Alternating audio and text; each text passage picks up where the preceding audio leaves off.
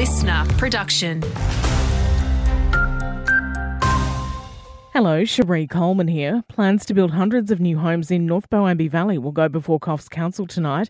Developers are hoping to build close to 300 residential lots, 5 public reserves and a new park on North Boambee Road. Council will tonight decide whether to put the plan out for public feedback. We've got some new insight into just how much our region's grown over the past 5 years. Saskia Channing's pulled the data. The latest update from the Australian Bureau of Statistics has given us a snapshot of the coast's growth, and it's full steam ahead for some of our local towns.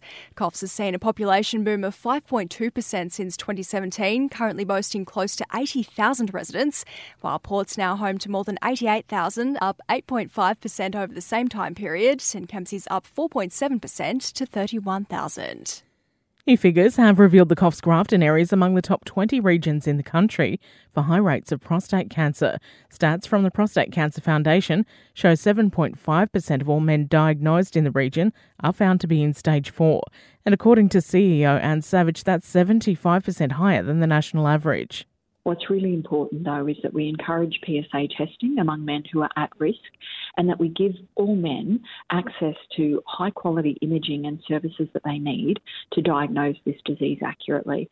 And the ocean community in Port Macquarie will attempt to break a world record this weekend with a paddle out to honour shark attack victim Zach Young, who died at just 19 after being bitten on the legs off Riggs Point near Coffs Harbour 10 years ago. More than 512 people will need to take to the water at Town Beach on Saturday for the Love Thy Neighbour event to break the record. The event will also form part of an upcoming documentary. Having a look at sport now, 2-day fixtures will kick off in Coffs District Cricket for round 7 this weekend, and Valleys will look to maintain their grip on top spot as they face Diggers at Roe Oval. Sawtell are hot on their heels in second though, as the only other undefeated side. They head to Woolgoolga to take on the Rebels, while the Coffs Colts play host to Nana Glen.